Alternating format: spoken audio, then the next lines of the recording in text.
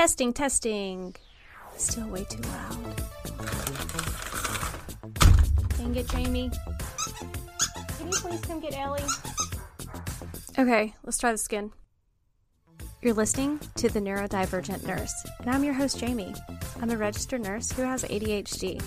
On this podcast, we will talk all things ADHD. I'm really just beginning to learn about this diagnosis and how to navigate through it. But I am so excited to take you on this messy and raw journey with me so that we can learn together.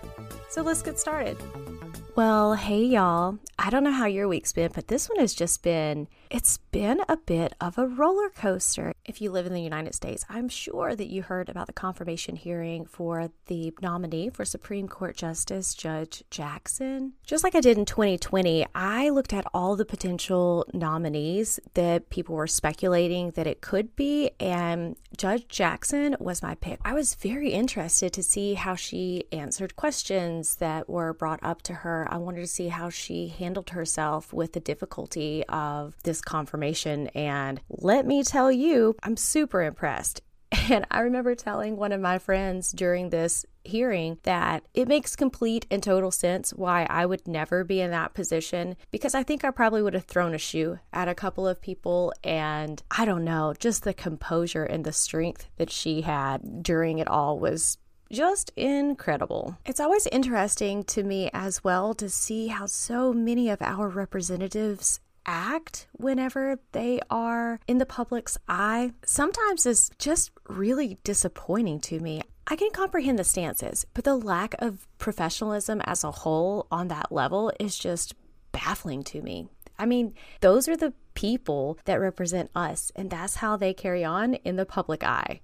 It's just wild because as a nurse, we have to be held to an entirely different level than politicians as far as professionalism. That should not ever be the case. Speaking of nurses being held to much higher levels, there was a nurse in Tennessee who got charged yesterday with negligent homicide, which is pretty much the same, from my understanding, as manslaughter, for administering a medication that ultimately killed a patient. The results of that trial really put me in a funk yesterday, and the trial has been going on for several days, but I'm just so concerned about the profession of nursing in general with this being on the table and being a precedent that was set. I thought about possibly making this week's podcast episode about how to stand up for yourself and referencing and telling her story in her workplace. Clearly not the route that I went. Could be a bonus episode in the near future. I don't know. I just was not in the right mental headspace and didn't quite have the emotional capacity to bring that to you this week. Therefore, this week's episode is going to be something that is a little bit lighter, but still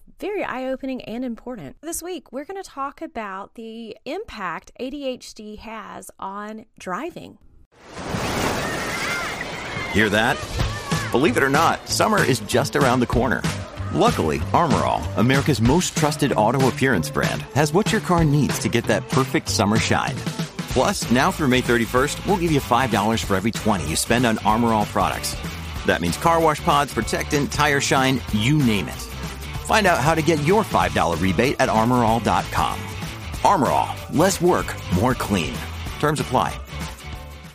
Did you know research has shown that those of us with ADHD tend to be at an increased risk of driving impairments? I mean, this really shouldn't be a big surprise if we just stop and think about it, given the core symptoms of ADHD include problems with being distracted, hyperactivity, and impulsiveness. Common sense tells us all of these can impede safe driving, and they can lead us to very serious accidents. One study found that drivers with ADHD had a 45 to 47% increase rate of serious transport accidents compared to drivers without ADHD. This is in both men and women. It's important to note that their definition of serious transport accidents was defined as serious injury or death. This explored the extent to which ADHD medication influences risks among subjects with ADHD. They did find that ADHD medication was associated with decreased rates of accidents among male drivers with ADHD. A lot of drivers who has attention deficit hyperactivity disorder find that they have difficulty maintaining vigilance and keeping their mind focused while on the road. I know in the Neurodivergent Nurse Facebook group, the set to private, so if you want to join it, you have to search pretty hard for it or send me a message, tell me that you want to join, and I'll send you a link. Not too long ago, one of the members of the group sent a question and asked how do other neurodivergent people who are part of that group were able to maintain focus while driving, because it is something that is very difficult for so many of us. Let's take a look at why this is an issue for us. We have countless distractions within the car, like our cell phone, our radio, even other passengers. Not only that, but we have a lot of distractions outside of the car as well, like road construction, rubbernecking at the accidents that we drive by, as well as general points of interest alongside the road. I know that I get distracted at times looking at billboards. Living in the South, there are a lot of really interesting ones. All of these can make it even more challenging to stay focused. Impulsive errors and reactions, as well as slower and delayed reactions, can also heighten risk for drivers with ADHD. We also have a weak spot, so to speak, with stimulation-seeking behaviors, like driving too fast, the exhilaration of hugging curves, and any other risk-taking behaviors. They can further impede our safety. I know many of us struggle with impatience while driving, and that can dangerously escalate to angry reactions, like road rage, which seems to be more prevalent in adults with ADHD. First of all, it's important to take your ADHD medication. Medication has been shown to be effective in improving driving performance in adults with ADHD. If you've been prescribed medication to help manage your symptoms, it really is important that you be diligent about taking your medicine on a schedule that you can be sure to have adequate levels of it in your bloodstream when you're most likely to be driving, like in the morning to work and during the late afternoon route home. I actually have a PRN medication that I take around noon or 1 on days that I work to help keep my brain functioning at max capacity into the evening. Y'all, if you like the show, please consider joining the Neurodivergent Nurse Podcast Patreon. It shows how much you care, and it allows me to continue to produce these episodes week after week. Plus, you get some awesome bonus episodes and some pretty great fan mail from time to time as a thank you. And please rate and review. The more reviews, the more attention, and that increases the likelihood that other people who struggle with neurodivergency will be reached. If you're interested in joining the Patreon, go to patreon.com/thenneurodivergentnurse.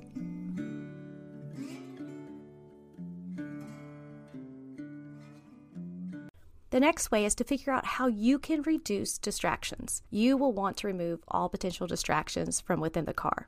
Well, you may not want to, but it is best if you remove all potential distractions that are within your car. Turn off your cell phone, which I understand is very difficult to do. I am recommending it to you from what I've read, not from what I do, because I am scared that I may have a family member that has an emergency. So if you can't turn it off, put it out of reach so that you're not tempted to use it while you're driving. Don't eat while you're driving. That's another tough one. And only adjust the radio, your heat or air conditioning, your mirrors, etc., while the car is stopped. When you have people who ride with you, let them know what is most helpful for you to maintain focus. That may actually include that you prefer not to chat while the vehicle's moving. When I read this next one, it was a real aha moment for me. I don't have the most horrible driving history, and I wonder if it's partially due to this. The next tip is to drive a car with a manual transmission. I loved driving a straight drive. My first car was one, and I've only had 2 my entire life that wasn't. Unfortunately, my SLK is one of those fancy cars that is an automatic with the option to be a manual, but the manual is using paddles on the steering wheel. It is definitely not the same, nor do I even enjoy that feature. It might be worth considering the next time you find yourself in need of a new car if you're a more attentive driver when using a manual transmission as opposed to an automatic.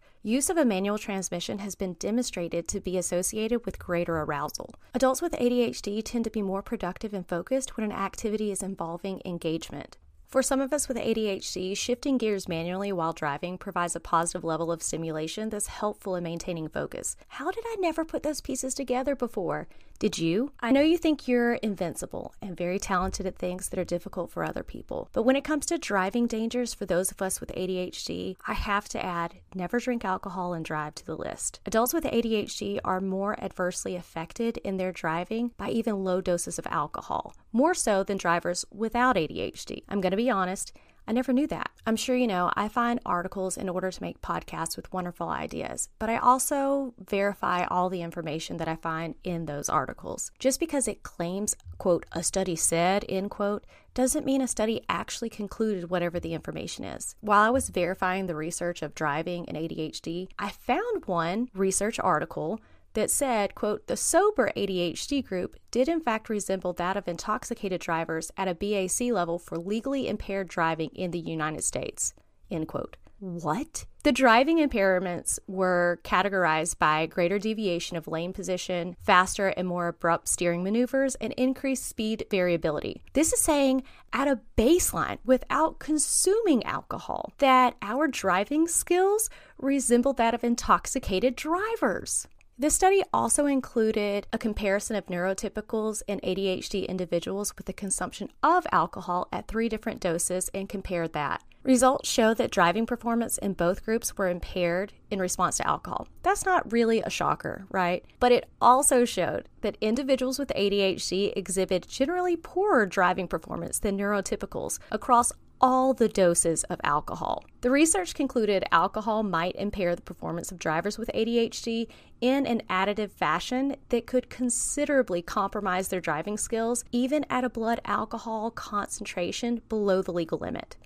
The takeaway from this, just don't. I made the commitment to myself and have made it very clear to my friends and family that if I drink any alcohol, I will not be getting behind the wheel of a car, no matter how low the ABV is. It's really easy to do when you let those around you know, so that they can either remind you to call an Uber or Lyft, or just catch a ride with a friend going in the same direction. And next up on the list, to keep you safe while driving with ADHD. If you're taking a road trip through areas that you are not familiar with, it is never a bad idea to know state traffic laws, and that includes blinkers, speed zone requirements, and things like that. I was just on a vacation in February with my family, and I was leading 2 other cars behind me to a restaurant in a town that none of us had ever been to. Of course, I'm using GPS, but not the one in my car. I don't like that one because it doesn't work fast enough with directions, which means I was actually using the one on my phone. I live in North Carolina, my parents live in South Carolina, and we were in Georgia. My GPS told me to make a left turn in 500 feet. I'm going to be honest with you, even though I was a runner for years, distance is not something that I understand. I know 500 feet means soon. That's the only gauge that I have for distance. We're driving through a town where the speed limit is 25 miles per hour, and there were 2 roads ahead on the left, about half a block from each other. I picked up my phone for a quick glance, and I saw that I needed to turn at the first left-hand turn. Then I put my phone back down. Next thing I knew, there were blue lights behind me as he cut off my family that was following me. I was completely lost as to why I could be pulled over. Well, in Georgia, you aren't allowed to have a phone in your hand behind the wheel of a car at all. Who knew? There certainly weren't any signs posted anywhere that I drove past in the state all weekend. I have been to multiple states that actually have signs up that tell you that you are not allowed to have a cell phone device in your hand while you're driving, like Maryland. So to avoid a ticket and unwarranted frustration, check that information before you go on a road trip. You can always contact the State Department of Motor Vehicles if you have any questions about specific laws. So next up, if your driving history is a little rocky, you could always attend and pass a driver education program that addresses ADHD concerns if you feel that it's necessary. You can check out BehindTheWheel.ADHD.com to find ADHD certified driving schools in several states. To make it easier, I'll include a link in the show notes. And the very last one, always wear your seatbelt. Since we now know that our risk is substantially higher for accidents, it is wise to make this a part of your routine as soon as you get in the car. If it's hard for you to remember, you can put a brightly colored sticky note on your dashboard as a reminder. Whatever you do, just make it a habit and stay safe. I hope that you had some great takeaways from this week's episode of The Neurodivergent Nurse. If you just can't wait 2 weeks before you get another episode of The Neurodivergent Nurse, then go ahead and join the Patreon at patreon.com/The Neurodivergent Nurse. By doing this, you'll be sure to have a weekly episode of this podcast available to you, plus some other fun and cool things mixed all in between. You also get all the previous Patreon episodes that are exclusive the minute that you join. If you have any additional cool tips and tricks, then be sure to shoot me a message on the neurodivergentnurse@gmail.com. Or if there's something that you want me to look into, to talk about, to come up and find great ideas with things that we struggle with ADHD, feel free to email me about those too. I hope you have a great week, and I can't wait to talk to you again.